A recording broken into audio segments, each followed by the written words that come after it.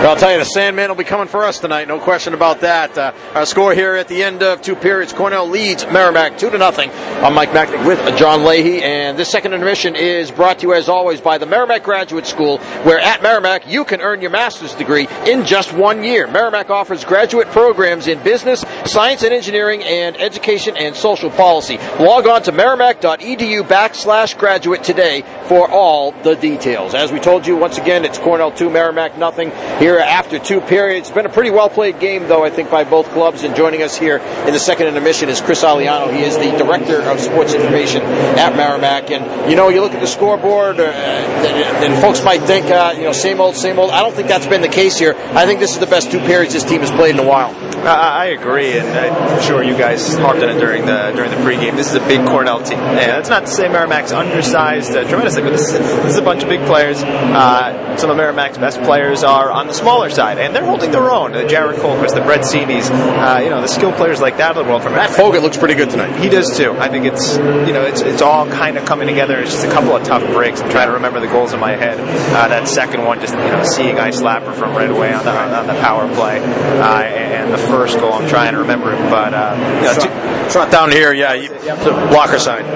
Pretty nice shot. He picked a shot. It was. You credit them for making those shots, but for anyone that is just tuning in tonight or just scoreboard glancing, scoreboard watching, it's not as sure the offense hasn't been there, and that's been the number one culprit over the last 9-10 games or so. But it's a lot closer than that 2-0 score might indicate. These are the teams you want to play, right? I mean, we talked in the pregame, and we've been mentioning, promoting the fact that Cornell's going to actually come back next year. You want to play good teams like this, top teams from the other leagues. Cornell's 9th in the polls. They're 9-2-2 overall. I mean, historically, they've been one of the better teams in college hockey. You want to be able to play these teams, and not only will Cornell come back to Merrimack next year, but Merrimack will also make the trip down to Florida in the Florida College Classic, which Cornell has been a mainstay in for many years. Yeah, absolutely. I think a few years ago when Hockey East Hobby expanded and the schedule kind of contracted a little bit, whereas you can only play, you're playing 2 conference games, and that gives everyone the chance to play more non-conference games in theory. I think fans want to see these names, and that's no offense to the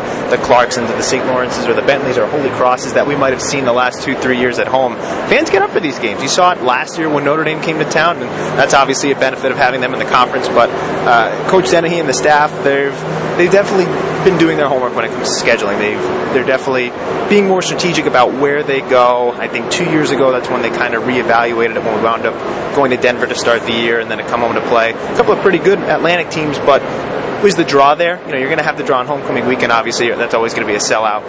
But be a little bit more strategic about the teams that we're trying to schedule, and Cornell being one of them next year. I think there's rumbles about a Big Ten team coming a couple of years down the road. I think we're going to a Big Ten team next year. That team's going to come back. And it's a Big Ten team, so you're going to see, if you see Minnesota, Wisconsin, Michigan State, whoever it might be, fans are going to get up for that. And having some more of the Ivy Leagues coming. I know there was, I think, a couple of years where we had Harvard back and forth. Now getting Cornell to come back next year. That's going to put people in the stands, and Cornell alumni too. They travel well. It's also the fact that playing good teams, I'm a firm believer, playing good teams makes you better. And I think that getting back into Hockey East play next weekend against an excellent Notre Dame team, you're going to need to be prepared for that. I don't see any way that you could go out and lose 2 games, no question about it. But I think they're going to be better for playing these 2 games against a Cornell team that's going to keep them honest. Yeah, the schedule's been something in this first half. That's obviously a great point. Obviously there was Providence at the beginning of December. You get up for playing the number 1 team in the country after that. Then going to Connecticut, obviously playing in that big building. I don't know how easy it is to get up for that. Obviously, the coaches, that's a big part of their responsibility. But as a player, how much are you looking forward to going to Connecticut? The Army trip was cool. Getting Canisius back in front of, not a lot of students were on campus there at the end of the semester. It's kind of tough to get up for now. That tournament last weekend, yes, you see Union again. There was a bit of a revenge factor there, but it was the early game, and then Sunday night against Dartmouth, a team you don't really play, and there really isn't much on the line there. They know this team was good. Obviously, coming in, you get up for that, and then absolutely there's truth to going to Notre Dame, getting back to hockey. That's, I think, that long-winded way of what I'm trying to say is it's good. It's going to be good to get back to hockey. Is seeing some of these, obviously the big name teams, Notre Dame rematch with Northeastern from last year, coming up the weekend after that. Going to BU, where it's been tough for us, but obviously they're going to, the revenge factor there. We're going for our first sweep of them, and I think ever in Hockey East play. So that's just the end of January. Then you get Arizona State. The schedule's definitely going to get a little bit more interesting as far as are we going to get up for these games, and I think it's going to be easy to get up for them. Chris, you make a good point. Merrimack gets back to Hockey East out in South Bend next week. What are your initial thoughts on the Irish? They are that excellent goaltending from Cal Peterson. They're a hot team right now. They are, and it's always a tough building to play in. We made obviously the trip there 2 years ago and went 0-1-1. It's going to be interesting. They're a skilled team, but I think not very different than the BUs or BCs we might have. We haven't seen BC yet, obviously, but I don't think it's going to be difficult to get up for that. And who knows? Sometimes Notre Dame doesn't know a lot about you, rather us.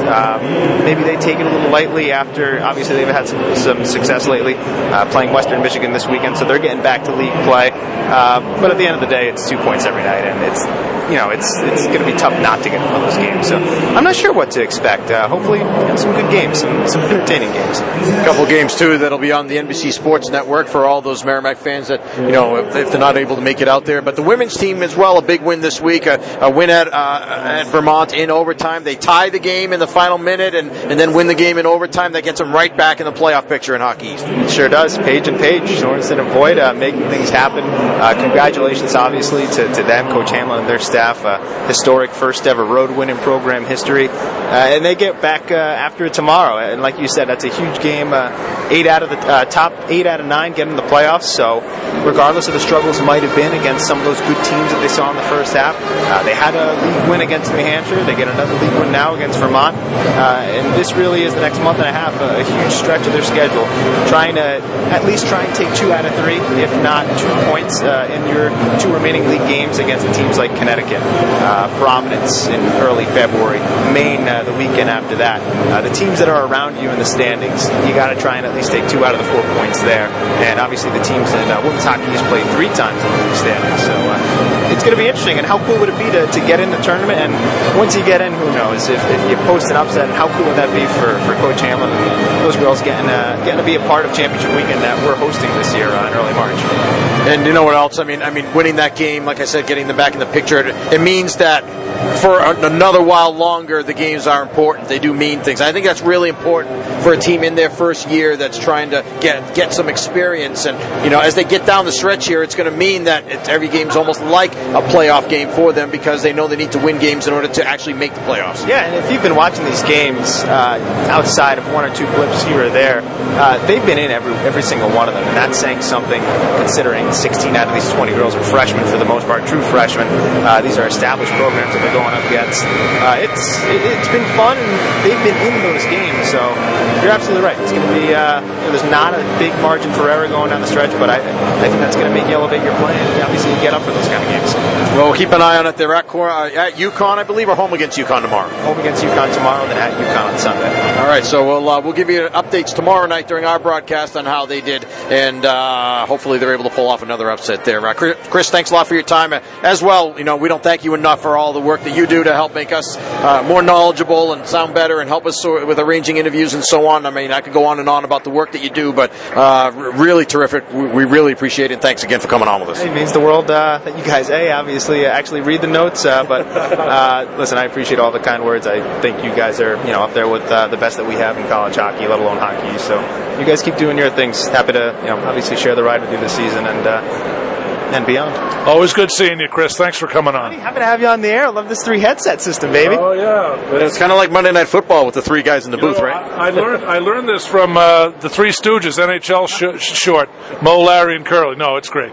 Great technology at its best. Thanks for having me, guys. All right, Chris. All right, thanks. That's Chris Aliano, the Director of Sports Information at Merrimack. Our score after 2 periods is Cornell 2, Merrimack nothing. Back with more after this. This is Warrior Hockey.